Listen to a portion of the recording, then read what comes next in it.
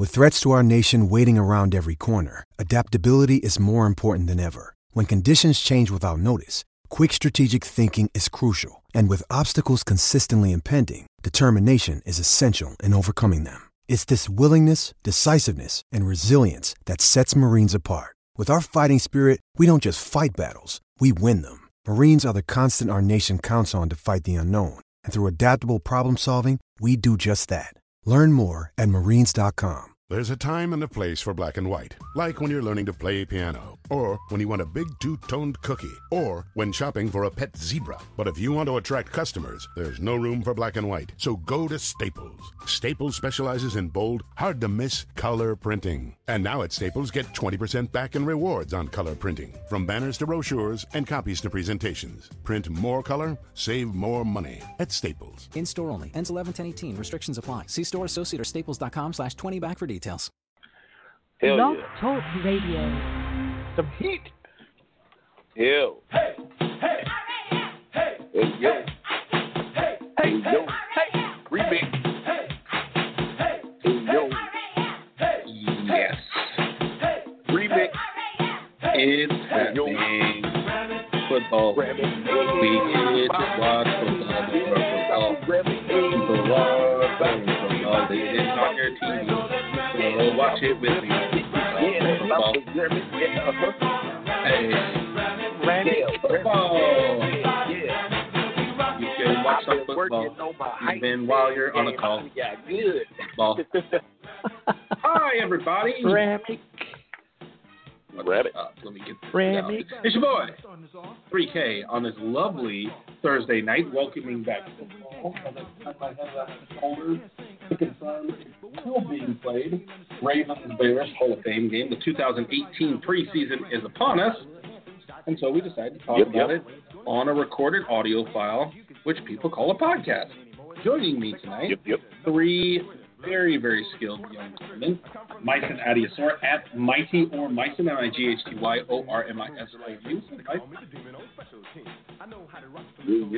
Yeah. About to get this started. We got stuff to talk about. I'm gonna be on my best behavior though. You have no passion. You're completely calm tonight. You're gonna have nothing to input. I'm ready for it. Robbo, what's going on, big man? That's Big Rob over there, Seattle Rams _NFL, coming from us. Joe's getting all kinds of brownie points for calling me young, so I'll take that. Young man, I'm going to take that to the bank. Checks and the young and the restless. I don't know which soap opera that is. That might have been Bold and Beautiful. I really don't know. But I know somebody who would know. That's Hollywood Joey. Hollywood Joey Flash at LA Rams. What's up, Big Joe? Yeah, what's up, jerks? Fill me in, jerks. The sky is falling, so hey, I'm your edibles now. It's time to freak out. There's a difference. Lots going on. We do have, as I turn around, 17-7, fourth quarter just started. Baltimore and Chicago in a meaningless game, but you get RG3, you get Lamar Jackson, you get football. You get Benny Cunningham. Shout out to Miles A. Simmons.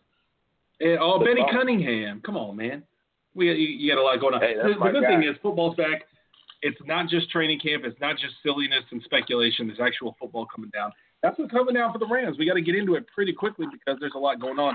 The Rams are set to head out to Baltimore to take on the Ravens. I wish I got to watch more than that. I watched a little bit of the first half, but didn't really get to get a ton of it because that's what we're playing next Thursday. There's only 3 practices as of right now that stand between the Rams and their preseason opener. They just closed practice tonight.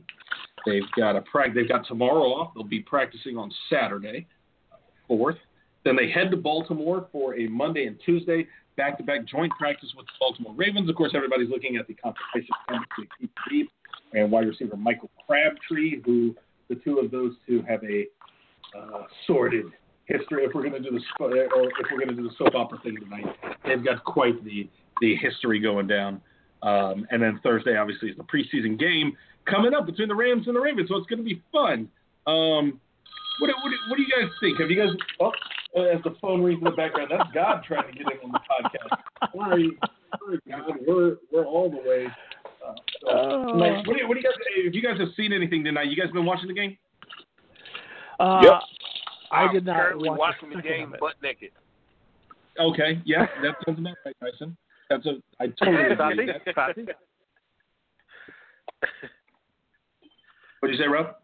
I haven't watched a second of it. I woke up this morning, went out to Mount Rainier. I believe that too.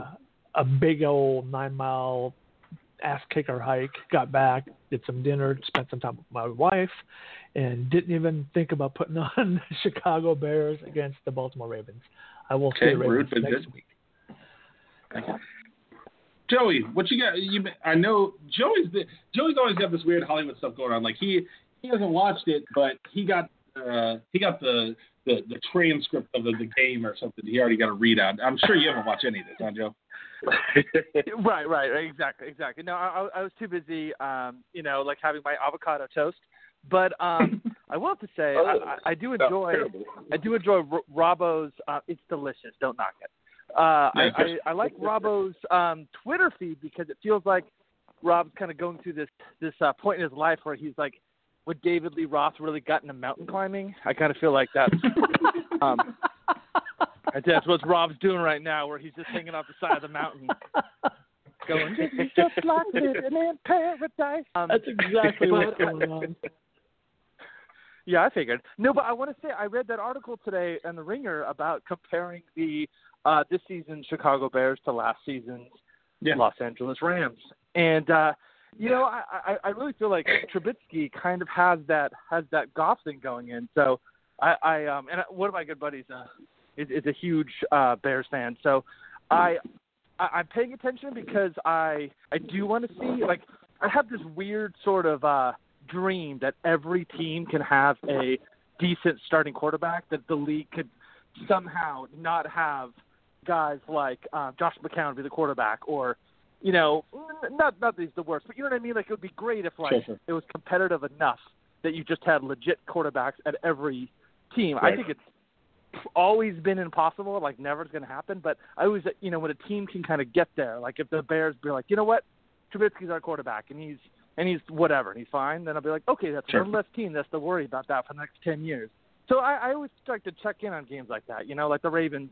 I think Flacco is going to be the quarterback for a while, right? Like at least a couple more seasons. Well, I don't know. Now that they got Lamar Jackson, I don't know. But yeah, I was interested to see it. But Trubisky and Flacco both neither played tonight. They went straight to the backups. Chase Daniels started for the Bears, and then RG3 had the first half. Lamar Jackson's been in there for a minute for the Ravens. But I like that idea of everybody. We're pretty close though. Just about every team in the NFL has a guy, which is pretty unique, although you got to feel bad for Blake Bortles. Blake Bortles is one of those guys. Blake Bortles knows that he's Blake Bortles. That's got to be tough, man, where like everybody in the NFL is looking at the Jaguars, knowing they're a legit team in the AFC. If only they didn't have Blake Bortles. And you know who's saying that is Blake Bortles. Like, man, that's got to be tough having me. Yeah. Do you guys watch The Good Place at all? No, what's The Good Place? The Good Place is a sitcom on NBC with Ted Danson and Kristen Bell, and it's all about there in the afterlife. And there's this running joke that one of the guys he's one of the guys that died. He's a DJ from Jacksonville, and he loves the Jacksonville Jaguars. So he's always talking about. They basically make about 3 Blake Bortles jokes per episode, and it's kind of brilliant. But when they made a run last season, it was kind of funny because this show is like really living and dying off the Jaguars always sucking.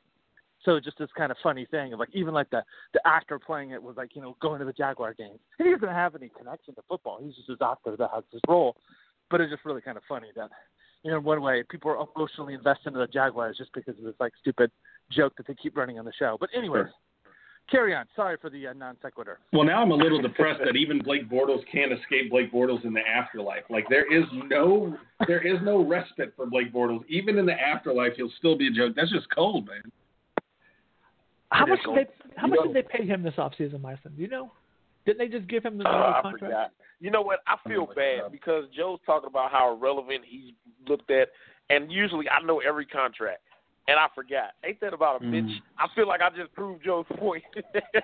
I mean, I just forgot. That's how Blake Bortles is that Meissen knows all these other contracts and doesn't know. Blake Bortles, why would I learn that? That's the one guy I don't need. I know all the irrelevant information. I know all these long snapper contracts and stuff. What was Blake Bortles? Oh, shit, I forgot. So sad. I literally just proved his point. Damn. His was 3 years, $54 million. So that's what, can you imagine being a Jags fan and paying that man $54 million? I know. I mean, honestly. That's $18 a year, $26.5 guaranteed. But there is an out year after next year that would just leave $5 million in dead money. But that's still $5 million in dead money in 2020. So we'll see. It may be one of those things where they, he's isolated this year and he's safe, and they bring in a guy next year and then maybe kind of coaching him up and transition him the way we did with Jared Goff in his rookie year in 2020. Still, if you're I don't know that Blake Bortles is the guy that you want to try to transition from, but that's their own problem, man. And luckily we don't have that problem. It'll be fun. It'll be fun when we get up to Baltimore next week. Start getting things going. But good to have football back. I did see Randy Moss out there. I saw Beathard and Ray Lewis and Urlacher and the rest of the crew. Of course, we didn't see Terrell Owens because Terrell Owens is Terrell Owens who does Terrell Owens. He's not out there with the induction class. The induction ceremony is on Saturday, but the class obviously walks before the game tonight. Brian Dawkins as well. It's a good class. It's a good Hall of Fame class.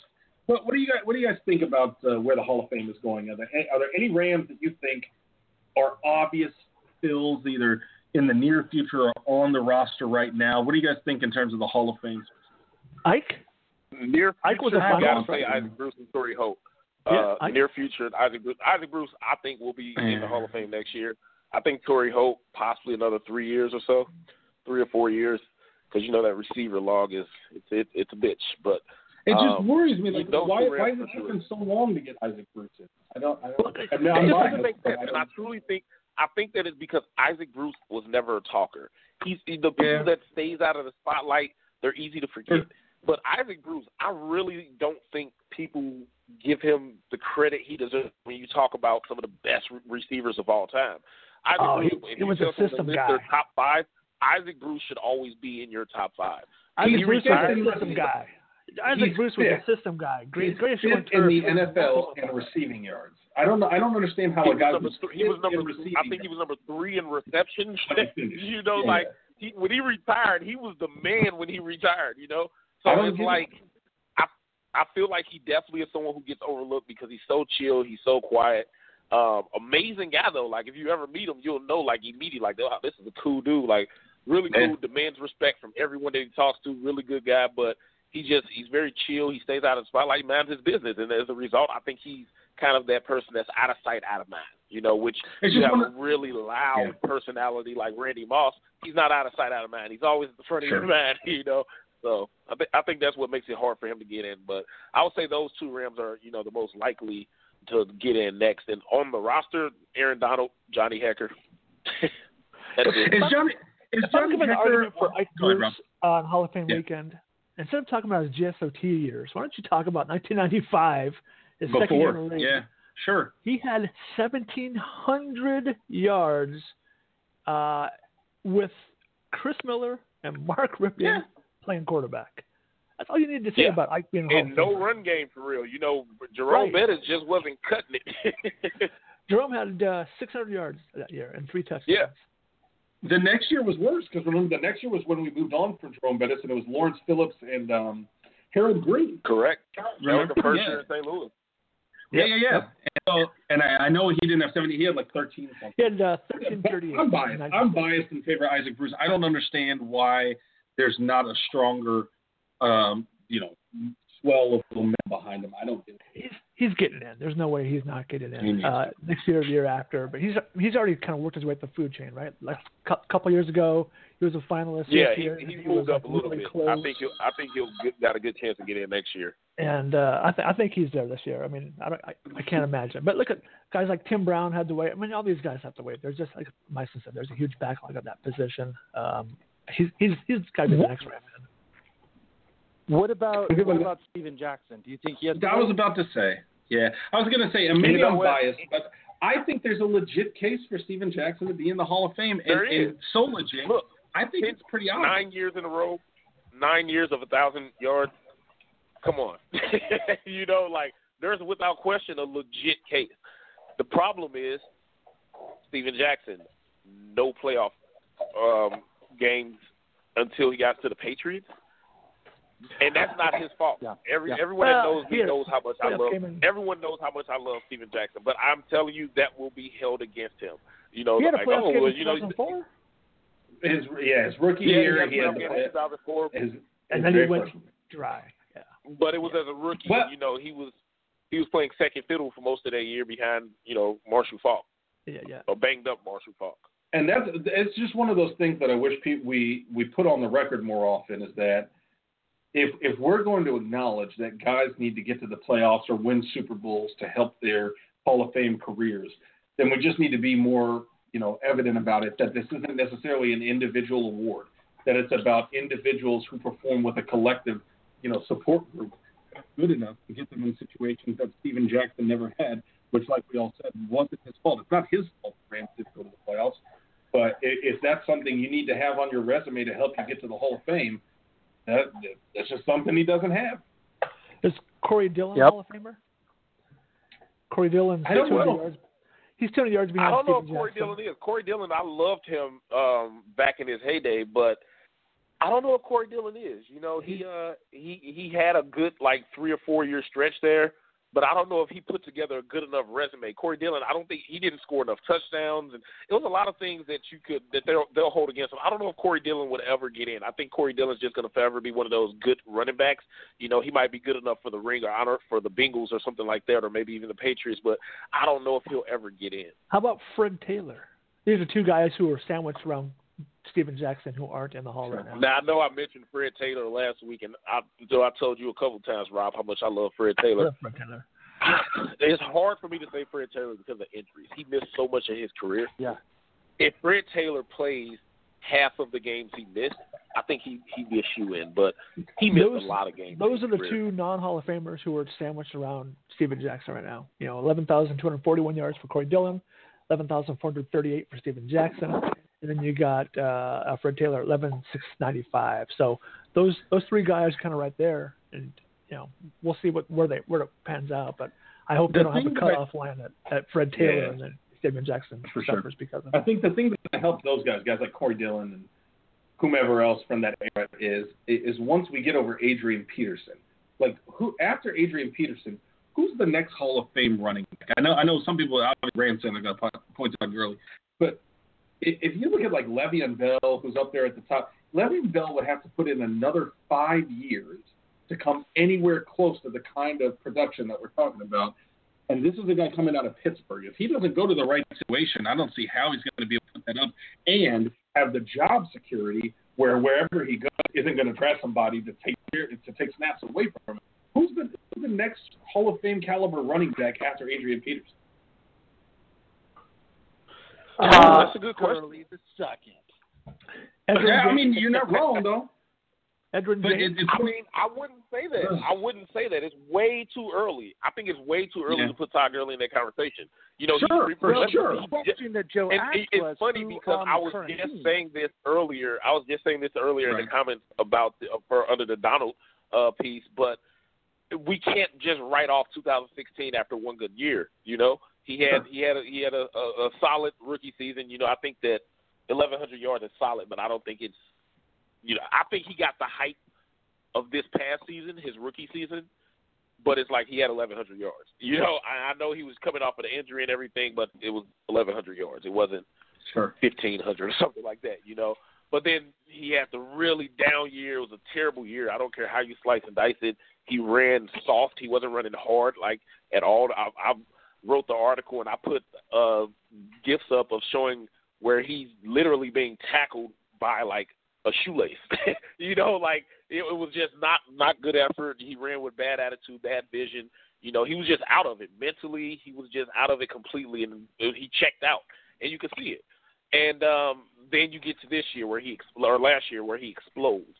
So, it's there hasn't been enough consistent year. Now, if he comes into the league 3 straight years over 1,000 yards, and the first year he has 10 touchdowns, then he has 19 touchdowns. So if he comes in that second year and he has even just another 1,100 yards and 10 touchdowns, 9 touchdowns even, that's 3 years of really good production, 2 years of really good production, and then a great production year. Then you're like, okay, this kid's on his way somewhere. But as I said in the comments earlier, this league, you see that type of trend every single year. You have a guy who really good, then down, really good, then down 2 years in a row, good 2 years in a row. You have to string it together. And again, that's not a knock on Todd Gurley in any way, but that's just the harsh reality of it. It's not, and I think Todd Gurley understands that. Just from the way he's working this offseason, the grind he's putting in, the leadership role he's taking on, I think he understands he needs to have that consistency, back it up, show that it's not a fluke, it's not just Sean McVay, like I'm that man. And I think that's the way he's approaching it, and that's what he has to do. So I would say it's too early to put Todd Gurley. I would say the only person you could put in there after Adrian Peterson is Le'Veon Bell. He's the only one that I think you can put in there as far as if he continues for another few more years, like you said, Joe. And remember, I think people forget Le'Veon entered this league at 20 years old. He was 20 when he was drafted. So it feels like he's been around so long, but he's still only 26. He's still a very young back. So he has time to really put together. If he has, I think, 3 more solid, really good seasons, I think that he might have a very strong case to be that next back to slide in there. LaShawn McCoy? He's close. He's over 10,000, right? David Johnson? He's at 10,000 now. Really struggled to score points. Early in his career, he struggled to get in the end zone, if you remember.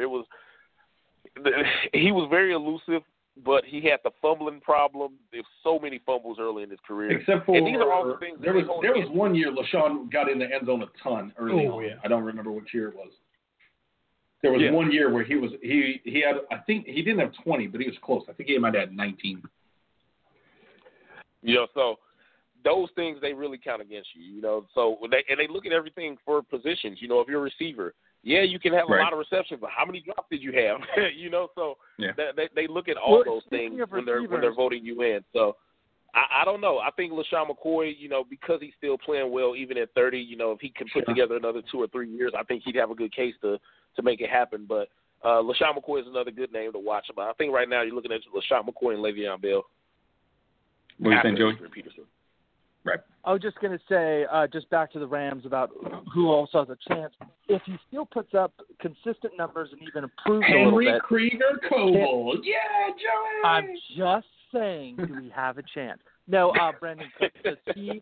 If Brandon Cooks keeps up his numbers that he's been putting up the past couple of seasons a little bit more, he's not a Hall of Fame receiver. Right? You want to know who on the Rams' current roster who has the best shot at the Hall of Fame right now? No, I don't think Brandon Cooks is on the Hall of Fame. Johnny Hecker. I'm telling you. Yeah, I said Hecker. Can we put Joe sounded like he was going to disagree with me. No, I put it up in the roster preview. That was my question. Is it fair to talk about Johnny Hecker as a Hall of Fame candidate? I know we don't do it for punters. Look, there's only been one punter to ever go in, Ray Guy. Yeah. Ray Guy, the only punter who also was a first-round draft pick, still blows my mind. But he's the only punter to ever go in, and he just went in like 3 years ago. But I truly believe that Johnny Hecker is on that path. I mean, this is pure dominance. How often do you turn on a football game? And I don't know how many Rams fans out there listening watch more than just the Rams. If you just go through on a Sunday and you're just watching games, how often do you turn on a game and you hear the commentators start just going on and on about the punter when he touches the field? They do that with Johnny Hecker. They're like, oh, Johnny Hecker, this guy's leg, and he pinpoints it, and he booms it. Oh, watch out for his arm. He might throw it. Like, they rave about Johnny Hecker. Johnny Hecker is a legitimate star in the NFL. He's very well known. He's very well respected around the league. From commentators, from players, to coaches, everyone knows who he is. Everyone watches to see how he's going to kick it. And he has a unique style of punting. I'm getting too in depth here. I know people are like, what the hell are you talking about, unique style? But the way he punts it, the way he drops it different from most guys, and he kicks it from a certain angle to give it a different type of spin. And it's hard to do, but it works. So it's like how does he do this? He's kind of like Steph Curry, how you revolutionized the NBA shooting 40-foot threes. He's now kicking it from a different sort of drop point and booming it and the other guys are trying to figure out how the hell can I do that? So Johnny Hecker's the man right now. There was that thing last year with Pat McAfee, who I think he put a video out. It might have been on Twitter or whatever, but what was it called? A donkey punch or something? Right? It was like, what was the name of it? The spin, and he's like, this MFer is. You try this in practice, but no one in the league has the balls to do this. He's talking about Hecker? Yeah. I haven't seen this. I got to find this. Yeah, I'll dig it up for you. It was great. It was great last year. He was gushing. As a punter, he's like, we tried this in practice. And we goof off or whatever. We'll give it a shot, but no one in the league has the balls to do this in the game because you cannot predict where it's going to go. If you're going to shank it one time, you're he's talking about the way he drops it. And he's like, it was pretty good. Like it's real. It's hard. It's really the one hard. Thing it's like a different style. Yeah, I didn't want to bring it up in the roster review because I just kind of wanted that to be an opportunity to talk about whether or not we should talk about a punter going into the Hall or what it's like to be in the middle of a punter's career and consider the Hall of Fame, which is not something we do very often. But the one thing that I worry about now is going to start working against him is the fact that he's not on a shitty team anymore, right? 3 years ago, 2015, he had 96 punts. 2 years ago, he had 98 punts. Last year, he only had 65 punts. The team got so much better that they didn't need him done as much, and B, they didn't put him in position to do those kind of punts that we remember Johnny Hecker, from his own 15-yard line, his own 20-yard line, and just destroying the ball. Exactly. Just like the one against the Jets where he kicked it all the way and switched the entire field. When you're good enough, you don't need a punter to do that. And I wonder if that's going to work. I hope it doesn't, but I do wonder if that's going to work against him to deny him those kind of options. I don't think it will because what it allowed him to do, which it really worked in his favor because that's one thing about punting is no matter where the ball is on the field, it can allow you to shine in different types of ways. If you're backed up on your own 15, it allows you to boom that thing, show off where you can really kick it. But then by having this shorter field, it allowed Johnny to show off his accuracy, which is what's freaky. Like everyone knows about his really good power, but his accuracy is freaky good. Like really, really, really, really good. I would literally have watched this man kick it about 65 yards into a freaking trash can. Like, that's really hard to do. You remember on, like, Madden when you're a kid and they have you do the coffin punt? That's what he's good at. Like, he can really – his accuracy is out of this world. He's good at everything. By having that shorter field, having that shorter field, now he's showing off his ability to pin you on the 3, pin you on the 1 consistently. Not like sometimes, all the time. No. I think he actually led the league in kicks inside the 20, and he wasn't kicking them through the end zone. They weren't touchbacks. They hit the ground, and they don't keep going. They just fall right there at 1. That's really hard to do, So I think that's what, as the flip side to having the field position change by having a better offense, now he's showing off his ability to drop it into certain spots and to not give too many touchbacks or not to shank it because it's very hard to angle it to that sideline without shaking it. So I think that's what Johnny Hecker ultimately was able to show the world, and as a result, we saw him with another All-Pro and another Pro Bowl. So I think it worked in his favor still. Yeah, without a doubt. Yeah, it's almost. I was going to say, that 2016 year, I think it was. I think he led the league also in net return yards. No, you just couldn't return a punt on that guy. It was like 17 yards or some ridiculous number. Yeah. And given the fact that it was a Jeff Fisher offense when he was punting, 87 times a game, they just weren't. He had such great hang time in directional punting. They just were not able to get a return off on the guy. I mean, he's clearly a weapon. And, if you hear some of the chatter about, what people want to work on this year or whatever, he's like, I got plenty to work on. I don't know if you saw him on the Rams Camp Live thing when they were talking. Yeah. He's talking about he's still, Bones has things he's trying to get him to, perfect on. And so it's great that he's not, he's the highest paid punter in the league, right? He's not complacent. You just, it's another one of those things where you get guys who are just continuing to work on this team when, other teams, they might slack off a little bit. Yeah, the thing that I think, and the only reason I was bringing up the idea that he might not get the opportunities that he was before is that like Mason was alluding to, he's one of those guys like a golfer that's got every club in his bag. He's not just a punter. Some punters just have power, or kickers, same thing. Some of them just have accuracy. He's got all of it, dude. It doesn't matter whether you need a big kick or a precise kick or one of these weird kicks where you learn about punting and you learn one of these terms like, what is a monkey punt? I've never heard of this, but I guess Johnny Hecker's awesome at the monkey punt. He's just perfect at it. He's one of those guys that's got every single kind of punt available. And yeah, by the way, he can also throw the ball. It's one of those things, and it's interesting. Oh, Rob just brought it up. The banana kick is what it was called. But it's one of those things that not a lot of guys can do them individually. He can do all of them, and he's got more to boot. It's one of those things where in the middle of a career for a punter, we don't talk about that often. But I guess that kind of gets to what we should be talking about, which is training camp. And I don't know how to get into this, but it's the idea that we're talking about a punter's Hall of Fame career in the middle of training camp. Maybe I'm wrong. Has this been, and this is a good thing, has this been a quiet training camp, a kind of boring training camp for the Rams? Yeah, absolutely. Because nobody's getting injured, right? Go ahead. I mean, look around the league. How many guys are having like crazy injuries? Look at the Chargers. Yeah.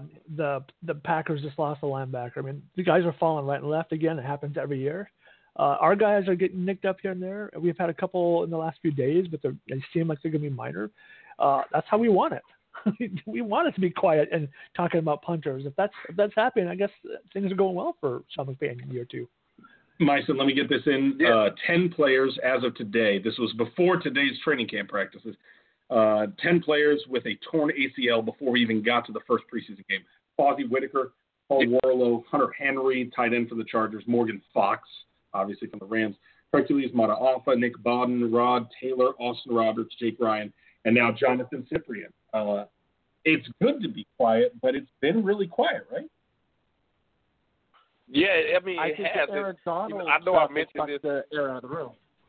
Yeah, that too. I mentioned this a few weeks ago, but it's a good thing, and I think that's what the Rams want, because when you make all the moves the Rams make, the Rams have been the talk of sport.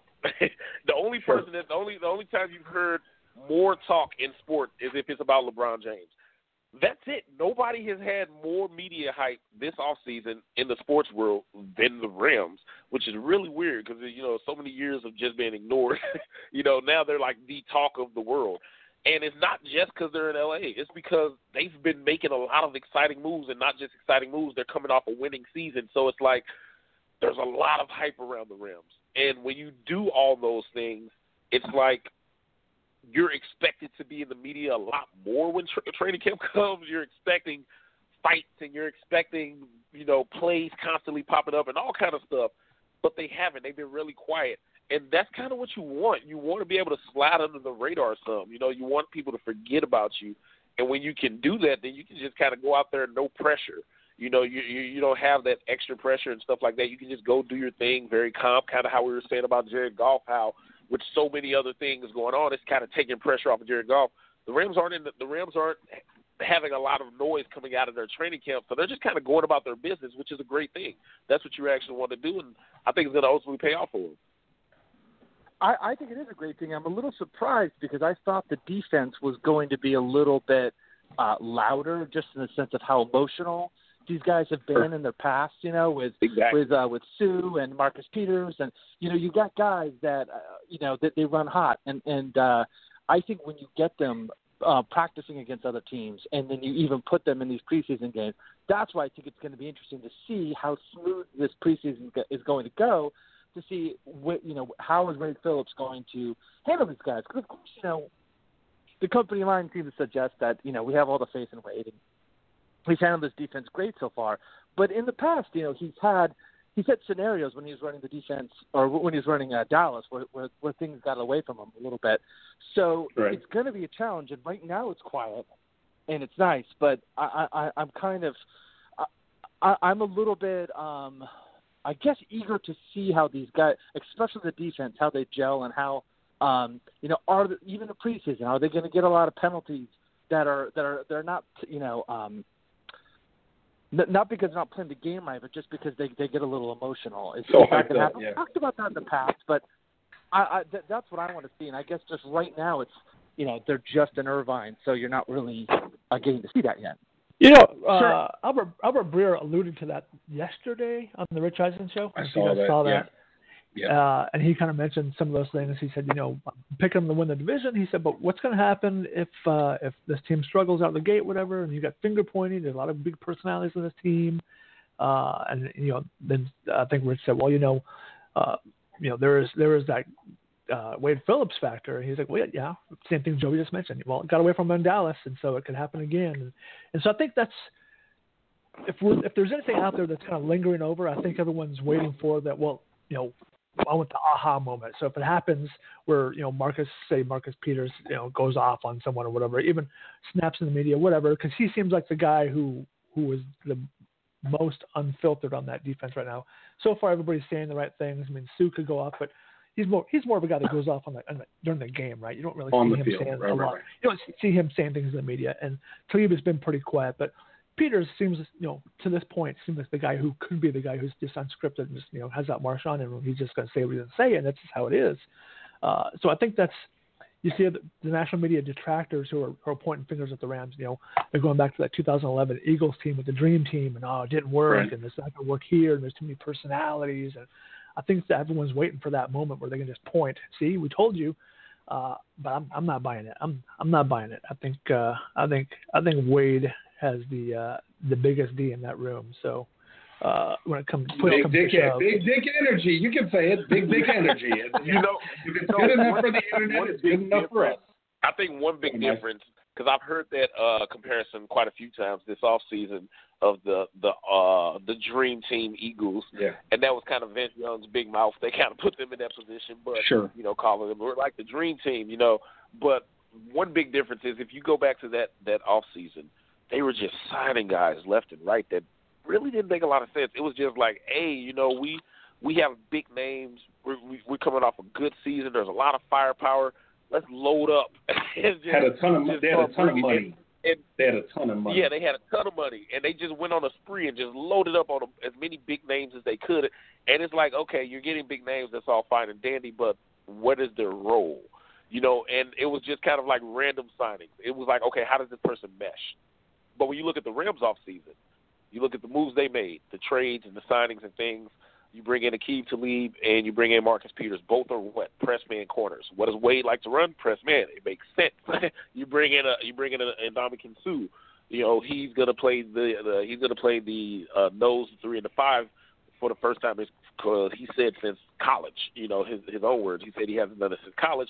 However, we all know that he has the strength to line up at the zero and just shade over the center. I don't think anyone's going to question that. Not to mention his run defense was number 1 in the NFL. For the interior defensive line of last year. So we know he can fill that role. So it makes sense to bring him in, especially since Michael Brockers has settled into that 5 tech who I don't think anyone saw coming, where he was going to be as good as he was as a 5 after getting moved from the nose around the Cowboys game, somewhere around there. And he just shined at the 5 for the rest of the season. And obviously, Aaron Donald's going to be on the other one, so it made sense. You look at Brandon Cooks. You bring him in. You want a field stretcher. You tried it with Sammy Watkins last year. He never really got on the same page with Jared Goff. But then you bring in this guy who's consistently been that good at that specific trait, that skill trait. And so you bring him in to fill that role that you never really got going last year, which, remind you, is really scary. The offense never consistently had it going with a deep threat. If you have that now and you had the success you had last year, holy shit. But anyway, so every move they made, it made sense as far as from a personnel standpoint and what their role would be. And, so when you hear that comparison, I hear it all the time because the names are big, yes, just like the Eagles' names were big. But the Eagles were they were bringing in, they're running a zone scheme, but they're bringing in a guy who's not that good at zone, but they're great at man. Doesn't really make a lot of sense, So I think that's kind of the big difference here is the Rams brought in guys where it made sense for their team. Well, poor Nam. Can I jump in here a little bit about? Yeah, Joe. Go ahead. I was just going to say, jumping on the whole training camp idea, I put a poll on Twitter yesterday, just talking about what players people think are going to be just breakout potential and who they have faith in. I was really just thinking about Tyler Higbee and does he have a chance to break out this year? And I put him and Gerald Everett and Corey Littleton, and it was interesting to see how much people have faith in Everett and how people are a little bit just not too excited about Higbee, which makes sense because you're talking about that, just that deep threat ability. And there's about a couple catches that Everett had last year where they were just like 40-yard receptions where you're just like, man, this guy can get down there and get the ball, and he's this huge guy and kind of jump up and get it. So it's exciting. He went down today with a shoulder injury. Yep. It doesn't seem too serious. So that's something that we have to talk about with the training camp. But I think that the whole linebacker, roster battles, I think this what are the tight ends going to be is it's another thing I'm looking at, and it feels like Higbee's having a pretty decent training camp. It seems like he has a pulse and he's out there making plays. What do you guys think about Higbee? Joe, have you been out to training camp yet? Oh boy, I'm so glad you brought up my guy Higbee. Hey Joe, how do I feel about Higbee? Do you remember?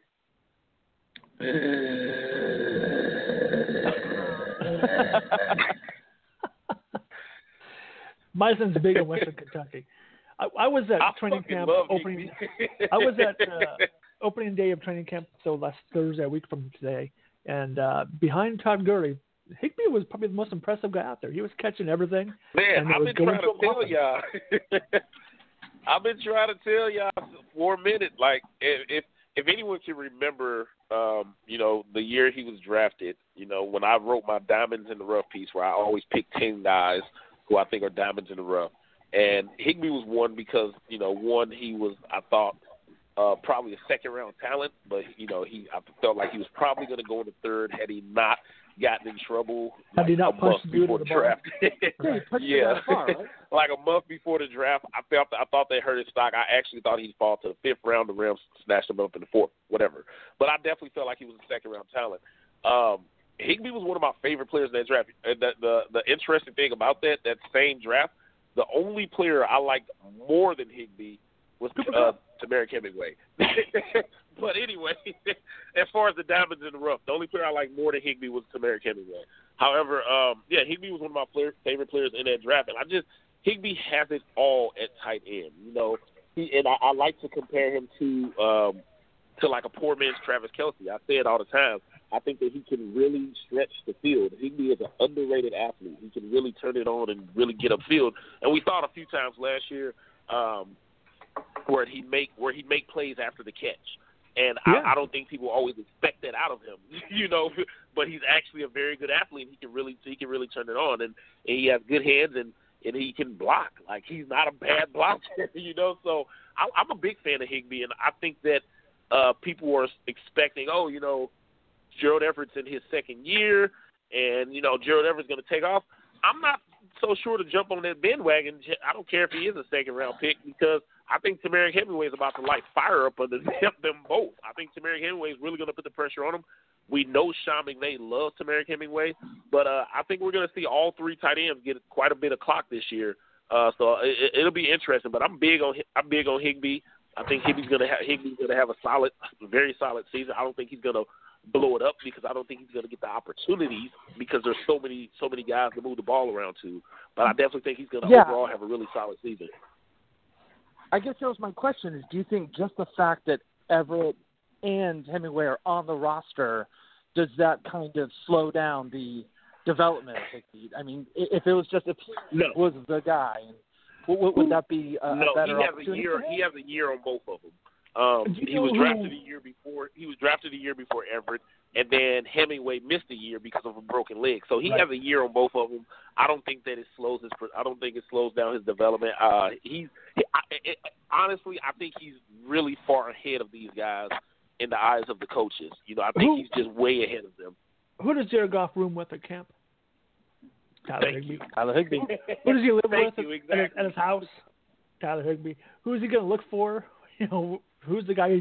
He has that chemistry with the guy. I mean, the guys, they're bosom buddies. They're always together, and we saw that with Sammy Watkins last year. chemistry counts with outside Jared of Aaron Goff, right? Donald, I would say Todd Gurley. If you watch him on social media, you listen to what the coaches say. I would say outside of Aaron Donald, Todd Gurley has worked the hardest this season because no one outworks Aaron Donald. We know that. He just fucking doesn't sleep. He doesn't take vacation. He doesn't do anything but lift weights. But I'll tell you what, Todd Gurley, I would say Todd Gurley is right there with him. Do you all know who it works out with Aaron or Todd Gurley like all off season every year? Nelson Spruce. That would be Tyler Higbee and Nelson Spruce. But yes, Tyler Higbee works out with him every offseason. So if Gurley's getting it every offseason and Tyler Higbee with him, I would assume Tyler Higbee's been getting it too. So I think Tyler Higbee's going to be fine. Is he going to get as many targets as he would like? Probably not because of so many guys around. And of course, I still think Gerald Everett and Ted Hemingway is going to get some options, some chances. But I think he's going to be fine. I think the three of them are probably going to combine for a good season overall for the tight end position. Well, when you're looking at Tamarick Hemingway and Gerald Everett in the game, you kind of have an idea it's going to be a pass, right? I mean, those guys aren't the best inline blockers. I mean, you can't always go that way. Not even close. Right? With Tyler Higbee, as you mentioned earlier, he's kind of sneaky. He's improved his game remarkably from his rookie year. Last year, he had that huge catch that was a big chunk play at the end of the game in the Seahawks game. Yeah, right? Yeah. Huge chunk play. Two of them in one drive. Yep, and he had a number of those, as you said, run after the catch kind of things throughout the year. And watching him at camp on Thursday, I have no reason to believe he's not going to get more. He might not have the targets, but I believe he's going to be just fine. And as we mentioned, he also has to respect a guy who can get in a bar fight, Like, yeah. Is Henry Tiger Coble going to get in a bar fight? No. Yes. Jared Goff? No. But Tyler Higbee, he's our roadhouse of the Rams. Who would be the best? Who do you want the most on the Rams roster? Who do you want the most on the Rams roster in a bar fight?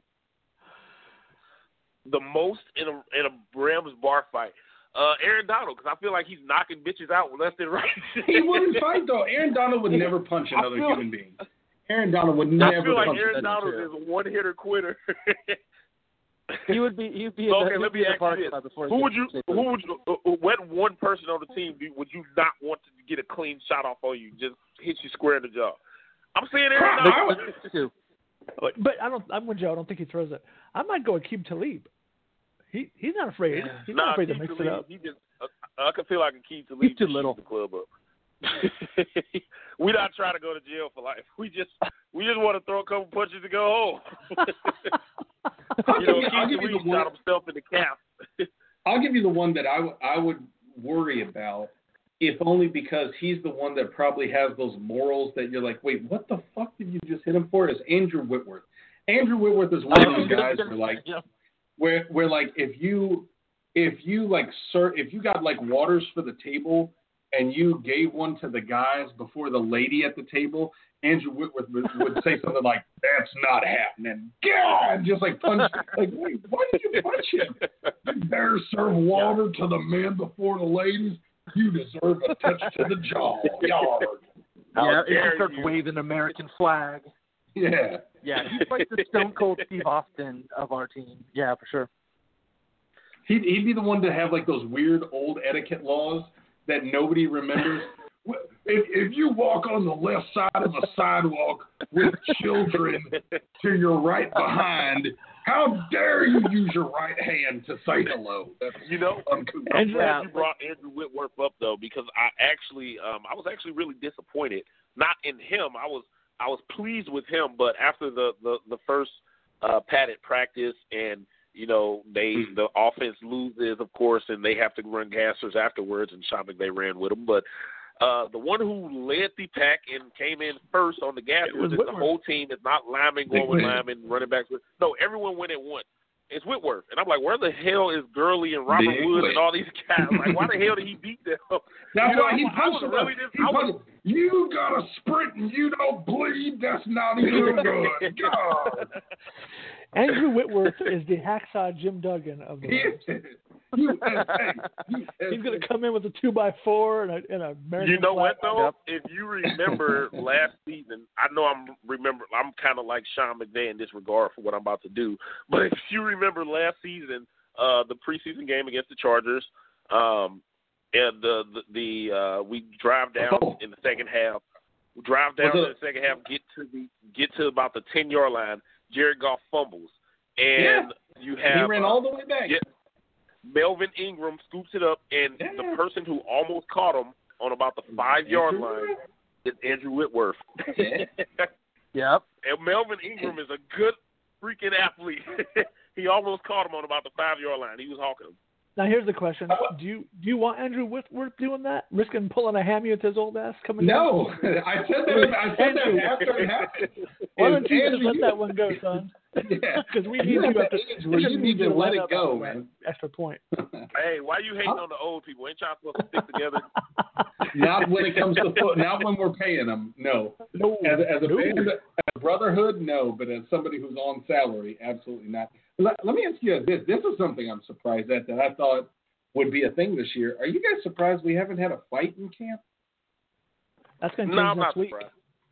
No, because it's very early. It's early. I'm not surprised at all. Are you expecting we know it's going to come. There's not a single training camp that doesn't have a fight. You know, it's just early. There's got to be some kind of I guess maybe it is too early, but I was ready for. Remember, the Rams used to be one of the most talkative teams under Jeff Fisher. Remember the old when we went to Carolina, that game where Sam Bradford got hurt, where we were jawing at them all game. We were just yapping all game. We were just in that ear. Janoris Jenkins, Trumaine Johnson, Chris Long, everybody was just yapping all game. And I thought maybe it would be something that was a more evident. There hasn't even been, what's the right word, the slightest sniff of a scuffle. Not the lightest appearance of fisticuffs has not surfaced. So at all. I was thinking about that. I was thinking about that a couple of days ago. When they go to Baltimore here next week, are we going to have another Dallas Cowboys remix? Right? They'll be there. They leave for their Sunday. That's where you were likely to see the first fight. I think that it'll probably be against Baltimore. You're going to see some of the rookies? We'll see. Lower the boom. He better. Sean McVay said that he talked to John Harbaugh, and that they were in tandem, in agreement that they would not have any tolerance for any fights. But if you play, you don't give a damn. They say that all the time. It'll be a fight. You still got to throw down, right? If you're a dude fighting for a practice squad or a practice spot, whatever, you're going to go out there and you're going to play hard, and other guys are going to be playing hard, and they can't play hard against each other in Irvine, but they can play hard against the Ravens, and so they're going to go out there. There's some guys taking shots, and temperatures will rise. We'll see if they step in and try to shut that down, but there's going to be some popping going on. I would not be surprised to see some scuffle. Yeah, I think so. Definitely wouldn't be surprised. So we'll see. That'll be on Monday and Tuesday. That's August 6th and 7th. And then the game's on the 9th, Thursday. That's 4:30 Pacific time, 7:30 on the East Coast. Rams, Ravens getting the preseason started. It'll be fun, man. It'll be stuff. The big story, obviously, that we had today in terms of news was the radio interview, and there's 100 angles to break down from this. The mighty 690. The mighty 1090. Of all things, of all the people that you thought, if you were going to say, okay, Kevin Demoff is ready to go on record and talk about Aaron Donald negotiations, will it be the LA Times? Will it be the Washington Post? Will it be ESPN? Will it be the mighty 1090? Of all the places. Is Hacksaw Lee Hamilton still on that radio station? He might be. Hacksaw Jim Duggan might be. He from Temecula to he's sadly on Twitter, and it's he kind of just has like 20 tweets in a row, and it's kind of sad. I used to listen to that with the bars and sat down. It was a weird dude, but I think that interview today was revealed a lot about the way the Rams are thinking their front office. I mean, I think a lot of us it's kind of a sucker punch, don't you think? Like we thought it was going to go another way. Well, I would say two things. So I took it, and I'll give them credit because I don't necessarily think the way – I think it's Rams Fans United is his handle on Twitter. Give him a follow, Rams Fans United. When I had read it, my first take was that this is Kevin Demoff's first time going on record in a long time on the state of negotiation. And it just rendered everything that McVay and Snead said irrelevant because the head coach and general manager, at least for this organization, aren't involved in the negotiations. So they're just kind of feeding off the talking points and working off generalities the same kind of way that you and I would if somebody who's a Panthers fan asked us, hey, what's going on with the Aaron Donald negotiations, we'd say the same shit that McVay and Snead are.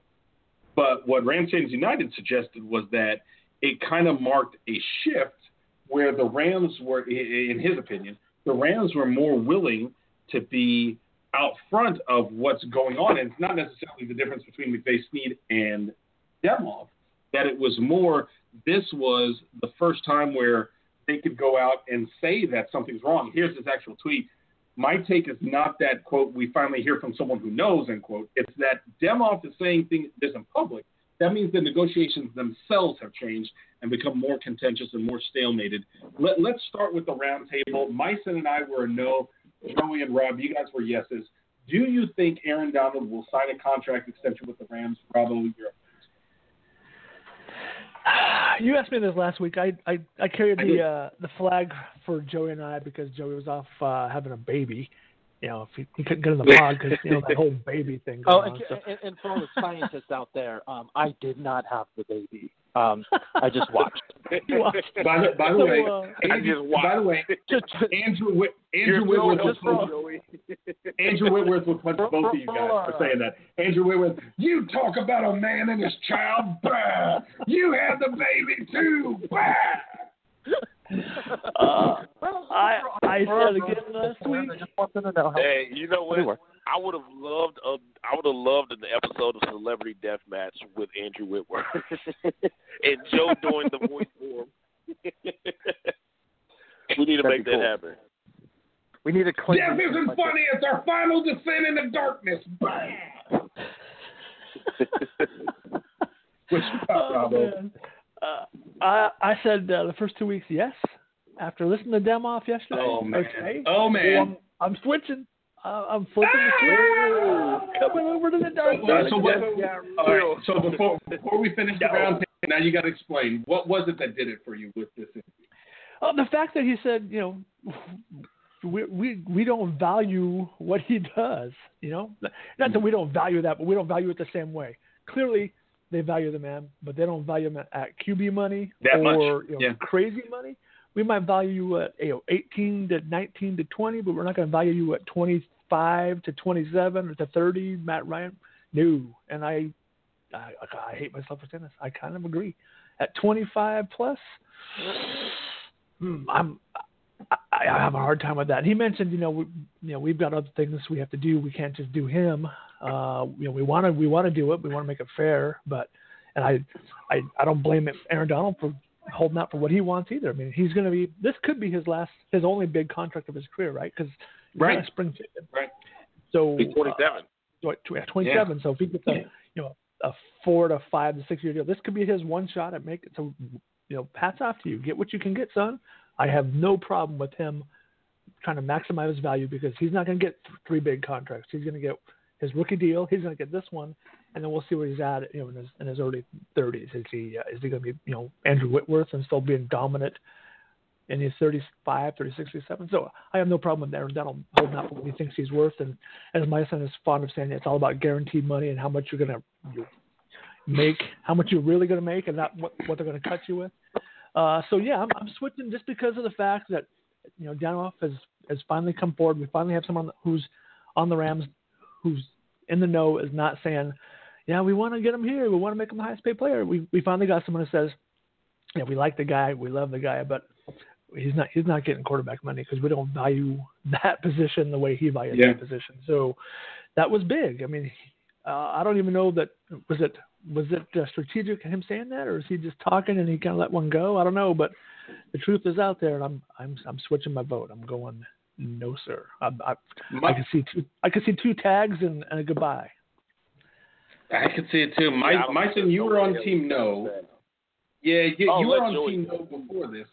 No, we got to go to you first. Joey's got to go last. Because he's now the lone member on Yes Island, which means you've got to go next. You've got all that. I'm still no, obviously. That I don't think that for me this doesn't change anything. To me, I took him at his word. I think this was him honestly giving an update about the contract situation that McVay and Snead weren't as clued in on, because this is what he does. Like I said in the article, in my response to the article, you don't the wide receiver coach what's going on with the defensive line. You ask the defensive line coach. This was the first time we've asked the defensive line coach what's going on with the defensive line, and his answer was he doesn't like the state of things.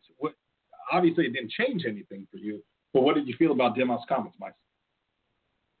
I mean, they were what I expected him to say. I do feel like to some degree his comments are blown out of proportion. Because what the hell do you expect him to say? You know? And if you listen to the actual interview, he wasn't saying it in like a disrespectful way or necessarily even trying to put them on blast or anything like that. He was being as politically correct as possible. In his role, you're expected to be a politician when you're asked those questions, and that's what he did. You know, so it didn't really bother me or anything like that. I didn't freak out. I wasn't like, oh my gosh, did he just say that? You know, like there wasn't anything like that. It was just like, okay, you know, but. At the same time, I never felt they were going to sign him anyway because, as I've mentioned so many times, you look at their past history, the way they go about their business when it comes to certain players, and I'm starting to notice a bigger trend. It's offense or defense specifically. You know, defensive players they don't get that love. You know, they're not getting it from the Rams. The Rams, even before Wade Phillips and when Jeff Fisher was there as the head coach, who was all about defense. The defensive players, except for the one really, really stupid contract of the $45 million 9-year average to Mark Barron, I thought that was worse than Alec Ogletree. I thought that was really bad, but they tend to let guys walk really often on that defensive side of the ball. So it's like, no, I don't expect them to sign Aaron Donald. I'm starting to see that they don't value how much the impact that he has, even as a defensive tackle, and it's sad, really. You know. It's really sad. Joey, you're the lone survivor. You're the last man standing. I'm running out of cliches, so you're the only one. You're the last water can. You are the last dragon. You're the only one left standing. Well, guys, you're gonna have to. I'm gonna need a big sack of rice because I'm staying on Yes Island. Yes, good. What? Tell me your reaction to why you think the Rams will still sign Aaron Donald. Don't sing the soundtrack to Leroy in the background. I'm wildly optimistic and probably misguided in my optimism, but I'm hoping that if this is Kevin Demoff doing his job, and what he was doing is not blinking with the reps over on Aaron Donald's side, because I really think that what Aaron Donald is asking is too high, and I kind of feel like there's not a team in the NFL that's going to pay what he's asking let me stop for. We don't have the number for it. And why do you feel it's too high? Teams out there. Well, because we don't know what he's asking, but let's just say it is $25 million. Why do you feel it's too high? I mean, I kind of feel like it's more than $25 million, but I'm thinking like if he's asking for 26 or 27. Do you feel $25 million is too high? I would say that $25 million is too high, yes. And I kind of feel like, because I feel like this league is just so offensive driven that you got to look at why are you paying that money with the salary cap, and what can you get for $15 million? Or even 18 or 19 or 20. What's the difference between that extra $5 million or $6 million? Hey, I think he deserves it. I'm just curious if these teams will pay it, and I think that's a big difference. We talk about the emotion of the fan and like how much we're like, give him everything, give him the whole house. It's like, yes, but there's a fucking salary cap. You know, like we can't give him $30 million a year, right? So obviously, you agree he can't have $30 million a year. So then, can he have 29? Can he start going down? And I think there has to be a point where Aaron Donald's reps kind of go, okay, well, we've reached the point where this team's unable to give that money. And I think what I'm hoping for, the reason why I'm still on Yes Island, is I think that they're going to come back with a sweetener, and that this is them kind of saying, hey, listen, we're not going to give you this huge thing. And then you have, Donald Camp making their threat on whatever they're going to do. And I believe before the season begins, the Rams are going to come back with a stronger offer than they've offered, and I'm hoping that that's going to be what does it. And this is going to be a brutal dance that they've been doing all in the off season, but I still have to hope. And a lot of the reason why I think it's going to happen is because it's just going to be so awkward if it doesn't, and I just don't have the bandwidth for that shit. I'm just so tired of this. That I would rather just be like, hey, we're all going to live happily ever after, rather than just talking about the divorce of our best player. I actually heard on the radio the other day, someone was talking about this contract. They talked about the Rams paid Todd Gurley, reset the market. What's it going to take to reset the market with the defensive player? And they mentioned Von Miller's deal and Sue's deal. At the time when they got their big deals, they were roughly 83-84% of what quarterbacks were, the top paid quarterback was getting. Right now, that number of the highest paid defensive player because of Matt Ryan's deal and Jimmy Garoppolo and those guys, it's the top paid defensive player is getting 64%. And so the thought here that they had was if Donald's people want to get back into that 80-84%, which is going to be $20-25 million. And so if that's what they're holding out for, they're like, hey, I'm not going to get exact quarterback money, but we need to get this back up, reset the market back to that 83, 84, 85% of what the top quarterbacks are making. That's kind of where that number is coming from, is what they were saying. Correct. So, here's the thing. Aaron Donald, I think, is universally recognized as the best defensive player in the NFL, and some people will even tell you that he's in the argument for best player overall in the NFL. Could be. Okay? So I look at Aaron Donald, I say, you look at the history of the best players, as Rob just pointed out, they always get that contract that's right there behind the quarterback. More specifically, those best players have all been guys who can get after the quarterback. They've all played down in the trenches. Even Von Miller, who plays the edge, he's down in the trenches because he lines up on the line of scrimmage more times than not. The reason being is because when you are fighting Superman, you go get wet, kryptonite. And when you're talking about, as you pointed out, Joey, you made the point. What's up? No, I did. Superman and kryptonite. This is getting real. That's deep. Go ahead. Yeah, it got real, didn't it? Joey, you actually pointed out the very reason why you have to pay Aaron Donald. It's an offensive-driven league. How do you stop that? You get in their face. You bring them down. You have to stop the quarterback. Every quarterback in the league, if you know anything about quarterbacks, or if you know a quarterback, they will tell you there's nowhere they hate pressure more than up the middle. If you can push from the inside, screw the edge. It's easy to dodge. Let me not say easy, but it's easier to dodge pressure that's coming from the edge. It's not easy to get away from pressure that's hitting you right in your face. And the people hear that and they're like, wow, it's right in your face. You can see it either. Not quite, because you're very rarely looking straight ahead there. The pressure's from the edges. You can roll out. You can step back. You can do the whole Russell Wilson spin. You can do all those things. When it comes straight at you, you can't really do that. So Aaron Donald brings that to the game. Oh, man, the Last Dragon soundtrack. He brings the Last Dragon. Aaron Donald has the glow. Aaron Donald has the glow. Okay, so let's talk about the contract. That's the impact. He has the rush defense. Anyone listening to this show, if you've not seen The Last Dragon, go find yourself a way, stream it somehow, because this is the greatest movie nobody's ever We live in an era with Fire Stick. Go watch this shit. I have it on DVD, VHS, and Fire Stick. What's up? Come holler at me. We're so old.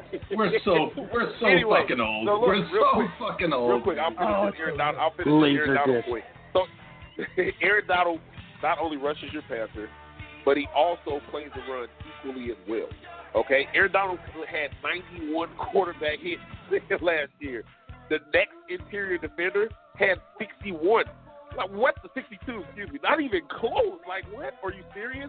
He is the most dominant player in the box, period. And I would say on defense in general, but I'm just going to talk about the box right now.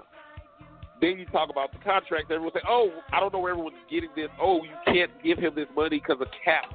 Where is everyone getting this? I don't know where people just made this up in their head or what. the Rams have so much cap space in the coming years. So that's why I use the Seahawks as an example, because the Seahawks had a similar situation a few years ago. These are where the contracts they handed out. Richard Sherman was made the highest paid quarterback in the market. You had Russell Wilson, who was made the highest paid quarterback in the market. Cam Chancellor was made the fourth highest paid safety in the market. You had Earl Thomas, who was the second highest paid safety in the market. Bobby Wagner was made the highest paid linebacker in the market. And Doug Baldwin was paid as the fifth highest receiver. All those contracts were done within 2 years. And then, of course, they also had those second-tier contracts where you get $30, $40 million where they gave to K.J. Wright and Mike McFadden. Okay? That's 8 players that they loaded up on cash in 2 back-to-back seasons. Joe, I'm going to kick your ass. The laugh, Meister. Keep going. Because their team, the Seahawks team, wasn't demised. They didn't see this demise from happening. They had saw demise this past year. That's what caused them to break their team up. So yes, they can do this. They can definitely take it if they need to. I don't think $30 million is a question at all, but I do think that $24, $23 million a year. But as I said, it doesn't really matter, because if you were to pay him $19 million a year, but the guaranteed dollars is right, I think he'd take it. You know what that means, Joey? 22.5. Joey, that means you're the last one up. Yeah.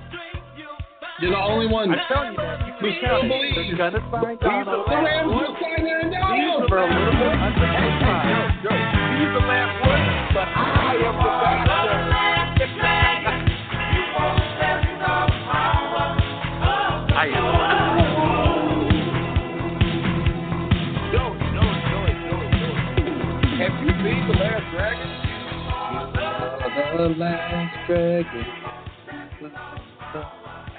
Did we lose Joey? Joey, have you seen The Last Dragon? I have seen it. Yes, it's awesome. Sorry that it was so loud that all I can hear was those Joe CD is a jerk. that was amazing. Forget Aaron Donald. I'm sitting here thinking about 1985 Vanity. Who needs Aaron Donald after that? Right. Who was the old white guy? Who was the old white guy that was like the bad guy that couldn't do anything? Oh, get him, Lee. Who was that guy? I need to find out. Eddie. His name. Eddie. Yeah. No, Eddie was like the guy. Remember in all those old movies when like the bad guy's henchman would grab the good guy and he would go, yeah, and like his name is Mike. No. His name is Mike Starr. Of course it is. That's amazing. That's who it is. Yeah. So if you're talking how you combat kryptonite with Superman. So if we're talking Jim Duggan on one side, that means Aaron Donald's gonna be the Iron Sheik. Just keep this thing going, right? Just keep it going. Coco beware. It's very simple. The only way to stop the quarterback is to beat their ass. That's where you get a pass rusher, you get a D line, just a front seven that can get after them. And every one of those front sevens that's that caliber, they have one guy who's just head and shoulders above the rest. And in this particular case, the Rams have that, but they also have that one guy, and you have to take care of him. I mean, it's just that simple. Someone made the comment on the site the other day that, superstars leave their teams every day. That's bullshit. More times than not, those guys in their prime, teams don't let them walk. It happens, but it doesn't happen every day. And usually when it happens, it's for character reasons. They're not getting along in the locker room. It's very rare that you just have a guy like an Aaron Donald just walking around in free agency. That doesn't really happen. It's very rare that you have an Aaron Donald in the first place. Exactly. I mean, we're talking about a guy that's played 4 seasons. He's never missed a game due to injury. He's never missed a practice. Let's soak that in for a second. Who can find me one injury report where Aaron Donald did not participate? You can't. Aaron Donald, he's durable and he's so unbelievably productive. 4 years in, only 4 years, and we're already talking about Hall of Fame. And it's not just us. Everyone talks Hall of Fame when they talk Aaron Donald. Are we not counting like the 35 practices he missed last summer? Rude. We're not counting that, Rob. Okay.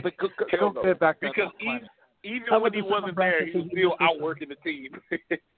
But you know what? But just all jokes aside, it really goes to show how good Aaron Donald is and how well prepared he is. How many players can miss that many practices and come back and play the next game like it's the second game like it's nothing? Walter Jones? Like it's absolutely nothing. Doesn't get hurt. Usually when guys sit out that long, they get hurt. Walter Jones made a Hall of Fame career out of doing it. Every year that man in Seattle missed training camp because they want to pay him, and he would come in for the first game and dominate, and he made a Hall of Fame career. Walter Jones. And that's the thing. Great, but Big Walt was pretty damn good. That's a perfect example, though. Okay. Walter Jones was a Seahawk, right? And he was a Seahawk through and through for a Hall of Fame career. And the idea that Aaron Donald is at this impasse is one of those things where this is just not supposed to happen. No. It happens for, generational guys, right? Walter Jones, I guess. He did it. Maybe Aaron Donald's be the second guy to just, say forget training camp. I'll just come in and kill it for 17 weeks and then get myself a Hall of Fame career out of it. Yeah. Do we see this ending? I don't see it ending after my changing my vote today. So here's the next marker on the horizon is August. Go ahead. No, go ahead. I was just going to say the next mark on the horizon is August 7th, right? Where and at this point, it doesn't seem like this matters to any. I guess we're just throwing all the goddamn rules out that Aaron Donald would still be a restricted free agent after the season unless he gets an accrued season. In order to get an accrued season, he has to report. I think it's on August 7th. I think he has to show up on August 7th, 30 days before the beginning of week 1 of the NFL schedule, not the Rams schedule, but the NFL's. In order to make this an accrued season, he would also have to play in 6 games.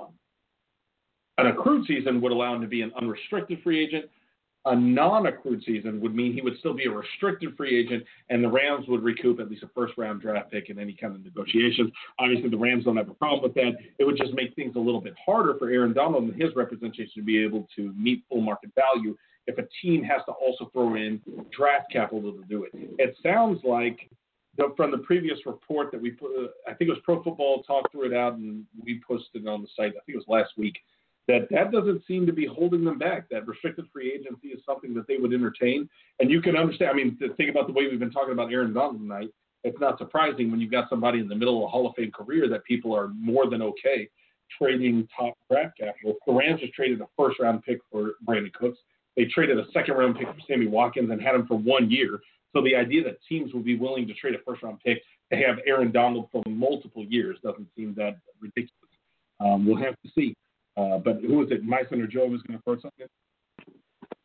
Well, I was just going to say that part of what was revealed also in the Demoff interview was talking about just this kind of Super Bowl team and how they have to save money for Jared Goff's contract or Marcus Peters. And I was curious if they're also thinking like, Jared Goff's our starter. Well, that's not an argument, but is he a $27 million year franchise quarterback? And no, if he's not going to get that huge money, do you think then they'll be like, okay, let's sign Donald? But if this year happens and he's just fucking Aaron Rodgers, then I don't know. This is it's a little bit of a stretch. But if he just has this career where you're like, oh, this guy's the real deal. Like we drafted a Hall of Fame quarterback that's going to put up these huge numbers. Then how much do they have to pay to keep him? And can they pay both guys the same amount of money? Yes, right? Absolutely. But then here's the thing. Like I'm sorry. Go ahead. No, I just threw in Peter's name as well as the contract. But yeah, go ahead. So here's the thing. I was actually, discussing this with someone earlier today, and I think that people are so ahead of themselves with Jared Goff. It's the same thing with Todd Gurley, how I was talking about the Hall of Fame, how we jump, it's too early to jump to that conclusion. It's too early to jump to the conclusion that come time for Jared Goff's contract, quarterbacks will be, the top quarterbacks will be making $30 million across the board. They're all going to make – at one point, they were all making 24, 25 across the board. Right now, they're crossing over into that 27, 28. By the time Jared Goff's time rolls around, it's going to be 35. And at that time, Russell Wilson will be looking for his next contract. Carson Wentz will also be looking for a contract. So the market's going to obviously get reset. It gets reset every year, and it's going to be $30 million, $31 million, somewhere around there. Here's the question with Jared Goff, because Jared Goff didn't start off the way that you would like or anything close to it, really. So you have the beginning of his career where he wasn't good enough to start over Case Keenum, and even when he got in, he was still not that good. You know, so imagine how bad it would have been had he got in those first 7 games, you know. But then you go ahead and you move forward to the next year, and he has a really good season. But I think, again, it's kind of being overhyped, similar to what I was saying about Todd Gurley's rookie season. It's like, okay, yeah, he had a really good season. It was a really solid season. He had 1,100 yards, 10 touchdowns. Great. Like, that's really good, especially coming off an injury. But it wasn't, oh my gosh, like, wow, look at this dude. You know, it wasn't like that. You know, he didn't have the same rookie successes like Ezekiel Elliott or something like that. He didn't go out there and put up 1,500 yards or anything. And the same thing with Jared Goff. Last year, Jared Goff had 3,800 yards and 28 touchdowns. That's not a bad season. There's not no shade being thrown at him, but he didn't go out there and just blow the NFL away either. You know, he wasn't this, oh my gosh, he's such a great player. You know, and you look at the factors that played into his season. You know, he wasn't really carrying the team at any point. You know, he never really put the team on his back.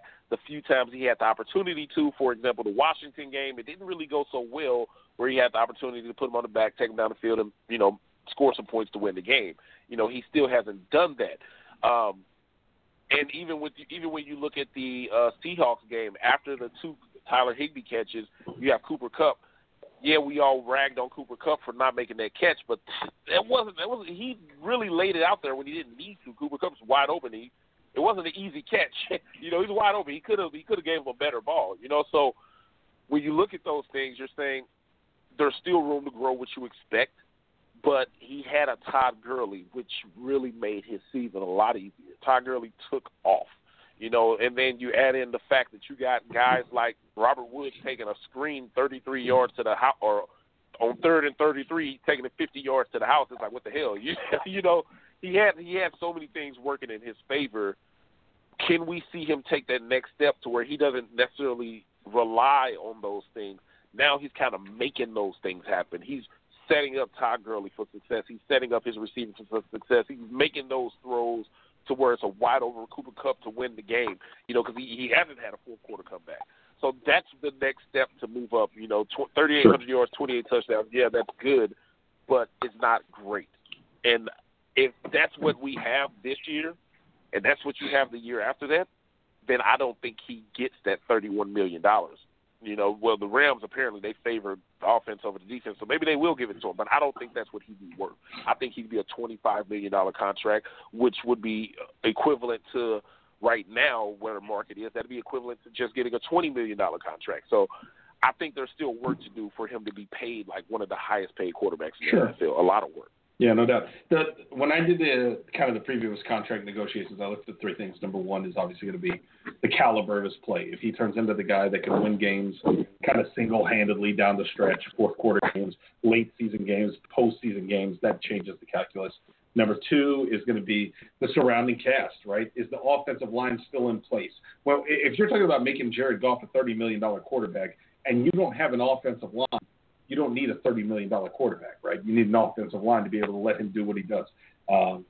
If Todd Gurley is still Todd Gurley, if the wide receiving and the tight end complement, the passing game targets are good enough to make the use out of a $30 million quarterback, and whether or not the Rams are good enough by the time that we're talking about those contract negotiations to warrant putting that franchise in his hands.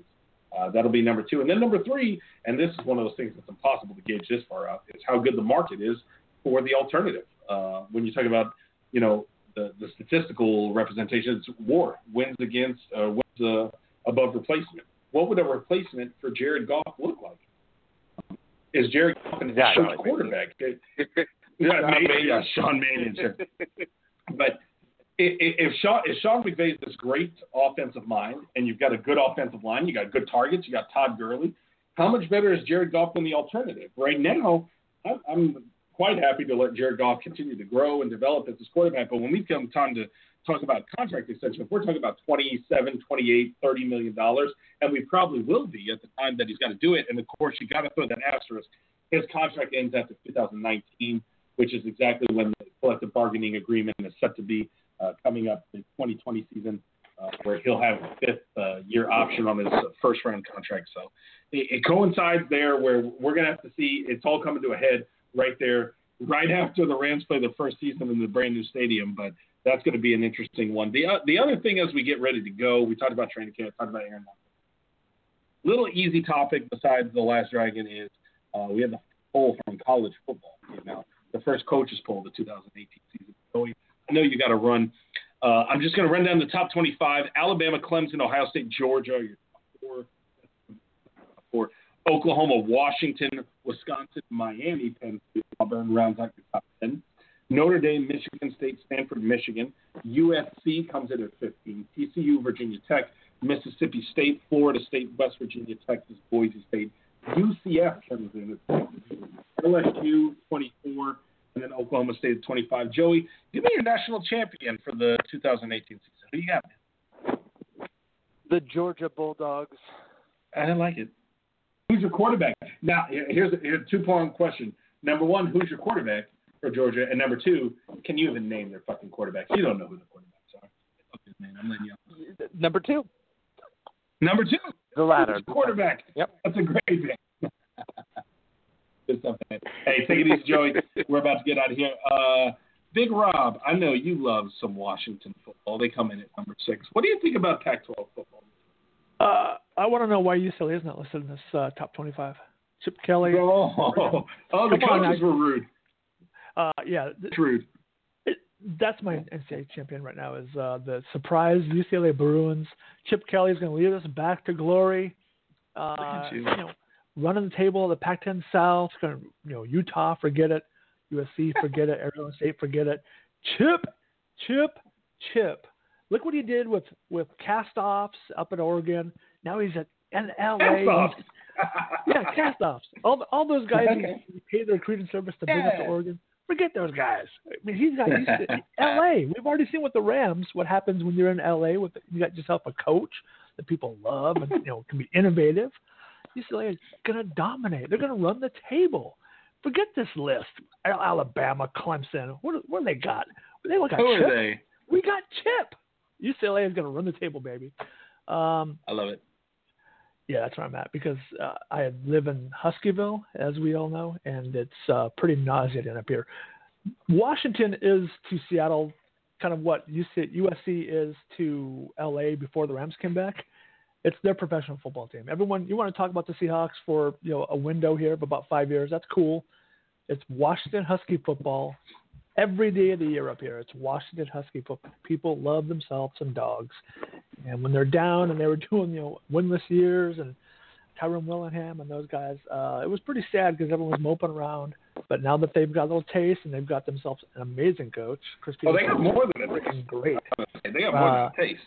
No, they're set up to go because that guy can coach. He can flat out coach. Yeah. He recruits. They're loving life. It's like when I first moved here, Don James was in control, and they were always top 5. Running, national championships in 91, 92. That's what they're feeling right now. So people love themselves some dogs, and I just have to keep hammering with my Chip Kelly UCLA Bruin talk just to kind of counterbalance it up here. Do y'all play each other this year? You don't. No, we don't play them this year. They lucked out. Oh, no, you do. No. At UCLA. I just looked it up. Washington at UCLA, October 6th. I thought they got off lucky. They didn't have to play us. Oh, sorry, Washington. There goes your perfect season because we're going to whip that ass. You're going to have to show up. Rob in LA, October 6th. Like, Myson, what do you think? You don't have you're a Missouri guy, obviously. You're not in You have I was kind of waiting for you to throw out their name when you was rattling off the rankings, but I see we've been played again. It's all good. Well, as we learned earlier in the pod, Myson's a big Western Kentucky fan. No, I wouldn't say that I'm a Hilltopper, but I've liked a player or two from there. No, I'm definitely a hometown guy. You know, with Mizzou being like an hour away, and Mizzou was actually my first college acceptance. Go figure. But no, I'm definitely a hometown guy. I definitely root for Mizzou a lot, and I know I've mentioned before that I there being so many teams in college football, and growing up, I just watched so much football. I became a fan of multiple teams, and Florida State being one of them. It's so weird. I like the rivals. Sure. So I'm a fan of Florida State, and I'm a fan of Miami. Doesn't make any sense, but I'm also a fan of Ohio State, and I'm a fan of Michigan. So outside of Mizzou, those are like four teams that I'm always following. I'm always watching. Shit makes no sense, does it? Michigan. Yeah, makes no sense. Whatever, screw you. This makes no sense at all. Who was Ohio talking? State, Michigan. I follow and watch those games all the time, and then Miami and Florida State, a fan, follow and watch those games all the time. Who and then was everyone talking else, Jim Harbaugh earlier this week about not eating chicken? That was in Slack, wasn't it? Jim Harbaugh. That's probably me. His quarterback. Yeah, because he said it was a nervous. That was me. He said it was a nervous bird. It was a nervous bird. Oh man! They got Shea Patterson transferred from Ole Miss. They got all that talent. Offensive side, they got some defensive issues, but they got a good squad. Obviously, Ohio State's really strong, of course, now this week, and we'll have to see what happens with Urban Meyer. Sorry, Eli. Sorry, Lanny. I'm not sorry. I'm really going to be. I'm not sorry. I'm really going to be watching Michigan closely because of one of the signees was. I know I mentioned him from months ago to Joe here on TSR, but one of the signees being Little Ronnie. Little Ronnie has grown up, and he ended up being one of the better receivers in the state of Missouri and broke a lot of records. So he was the receivers coach at my college. He was his son, and when I was in college, it makes me feel so old now that he's in college. But you know, he was this really athletic kid that used to be around. He was like 10 years old, and I remember him like doing something like just random stuff. Like he climbed the goalpost while we're practicing. He just standing up there at 10 years old, you know, but he was like always this freaky athletic kid. And he went on to grow up to be like a dominant football and basketball player. So I'm definitely looking forward to see if he can crack the lineup in an open receiver corps. So we'll see. Great thing about Michigan is they get it on early. So in this poll, this was the coaches poll. And that, by the way, the coaches poll is not actually it is PR directors and communications directors like Twymans of the world. 14th is what Michigan was ranked. They play Notre Dame, who's ranked 11th, the first week of the season. So that's opening week. I don't think it's weekend. Let me check and see. I know the LSU game's on a Monday. That is on Saturday. So that'll be Michigan, Notre Dame will be opening week, 6:30 p.m. Eastern time on NBC. That'll be obviously must-watch TV. But other than that, I don't know that I got a lot to add on top of what Ralbo and Mikeson had. UA, North Texas Mean Green. I will be at North Texas SMU, the Safeway Bowl. To open. I mean, it's going to be obviously the nation will have its eyes fixed on the most important college football game of all, North Texas SMU. Nobody's going to win. Boo. Go but SMU. I'll be there. Oh, it'll be great. That'll be great. And after that, man, after we get these tickets secured, you know what that means? It's on to Baltimore for the Los Angeles Rams. Time to get it going. Yes, sir. Which will not see any offensive players play, right? Or any ones? Will they get a run? I'm down to sit them all. Yep. Goff, sit them all. Put them all. Mannion gets every snap. You don't need this. Do you need to play? Do you care playing any of them? Do I care if what? Playing any of the starters in the first preseason?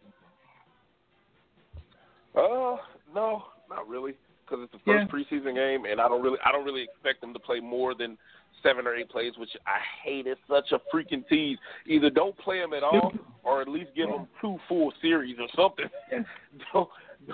Don't give me this 7-play crap. But no, not for the first game. The second game, it will be much better, but the first game, no. I more so want to see how these young guys are looking in the first and last game. Yeah, the J-Ray show. Yeah. When are we getting together next week? The game's on Thursday. When do we need to do this podcast? We can't do it Wednesday, so we could do it Tuesday. Actually, or do it Yeah. We'll discuss it a little more in Slack because I'm kind of leaning towards after the game, but we'll discuss. Yeah. And we will let you all out there that's listening know. Do it Friday, do it, old man podcast. TSR while watching the game. Watch the game and do it at the same time. I love it. Hey, there you go. Reporting live from what's the Ravens Stadium? I don't know, hell, but reporting live from there. M&T Bank, but it's reporting live from our own bedrooms or bathrooms or closets, wherever we go. Hashtag Turbo Radio. That means you know where to find us. At 3K _ for yours truly. At Mighty or Myson, MIGHTYORMISON. At Seattle Ram _ NFL for Rabo, and at LA Rams. Joe, give us Social Radio, man. Preseason's back. We made it. We finally made it. After all this time, we finally made it back. Is officially back as of tonight. Joe, you don't have to watch this countdown anymore. You have a real NFL game that was played tonight. You can let your college countdown go for this year. You have no idea how many times I've watched Arkansas against Texas A&M. I watched games 6 times. It's so good, and I would not recommend it to anybody. Go back and watch that UCLA Memphis game. That's the I watched it. That was a great game. It was a great game, right? We're not going to talk about that on Churchill Radio. I have too much self-respect. That's not true. It is what it is. Go Rams.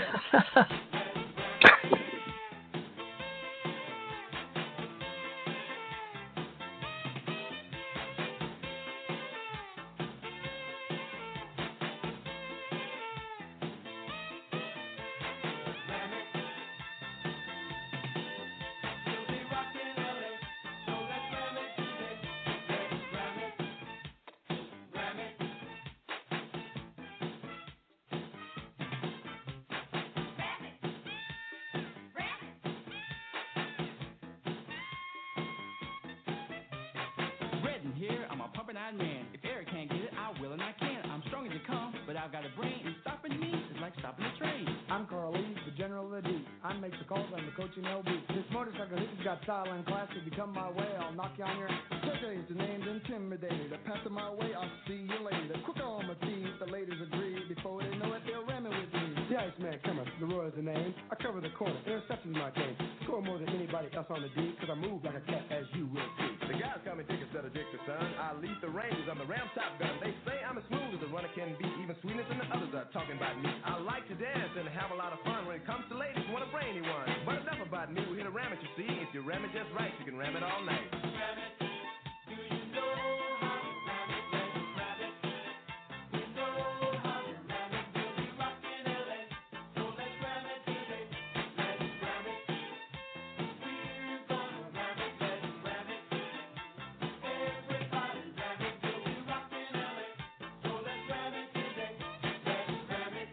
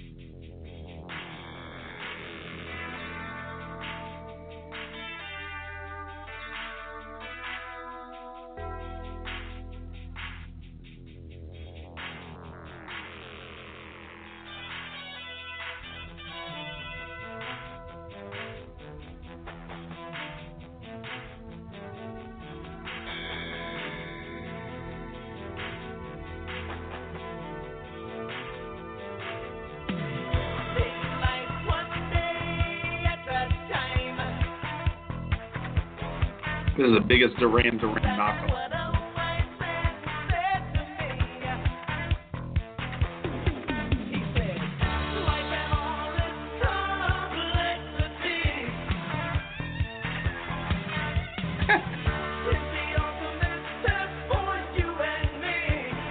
How fucking stupid.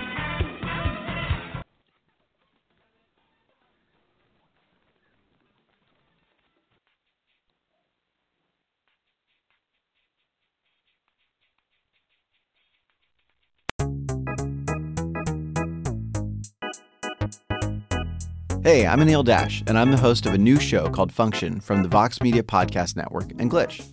This season, we're talking with experts about why our voting machines are so bad and how that might hurt our elections. We'll also talk with an animator to find out how popular dances from the real world end up in video games. And we're going to tackle the biggest question in tech. Why do so many celebrities use screenshots from that Apple Notes app to make their public apologies when they screw up? You can find new episodes of Function every Monday on Apple Podcasts, Stitcher, or wherever you listen to podcasts. And thanks to Microsoft Azure for sponsoring Function.